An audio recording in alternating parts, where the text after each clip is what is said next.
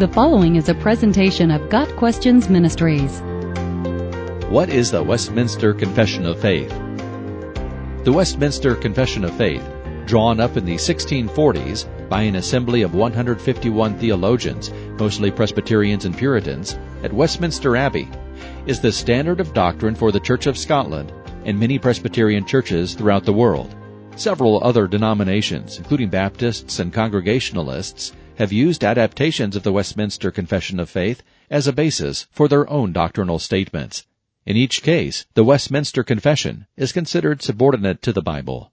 The Westminster Confession of Faith is a systematic exposition of Calvinism, written from a Puritan viewpoint.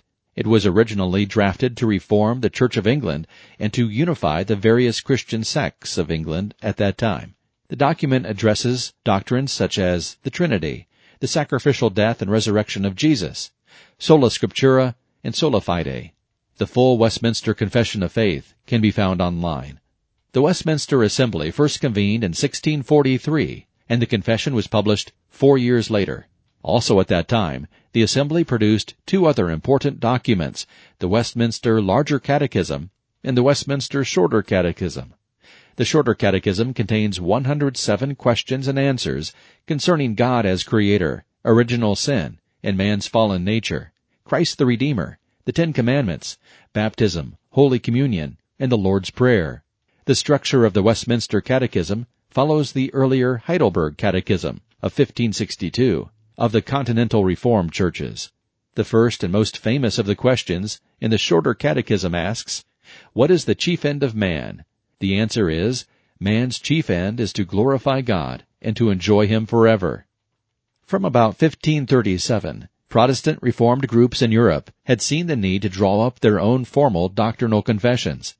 This need arose in England after King Henry VIII broke with the Church of Rome in 1536, and the 1545 convening of the Council of Trent, which marked the beginning of today's Roman Catholic Church. Under the rule of England's Charles I, many Puritans in England dispersed, and civil war broke out in 1642. The Puritan Parliament then called a church synod, the Westminster Assembly, to lay the foundation for a reformed Church of England. The resulting document did not solve all the religious and political strife in England, but it did provide a brilliantly written and influential statement of biblical doctrine.